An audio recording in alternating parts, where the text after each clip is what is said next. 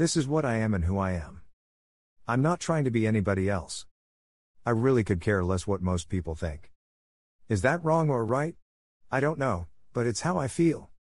You don't have to be selfish to love yourself. You don't have to like everything about yourself to love yourself. I've always been a loner.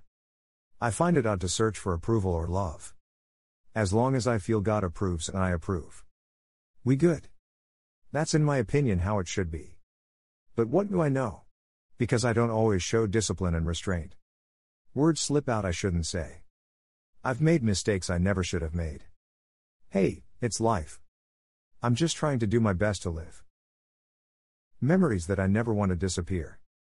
Friends that I wish that were still here. The fear of tomorrow and the pain of yesterday. All I can do is pray and stay in the present. Which is a present. We talked about a bunch of nonsense that seems so important to us.